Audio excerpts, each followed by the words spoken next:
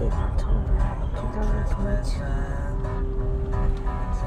Names may be police insurance from your family.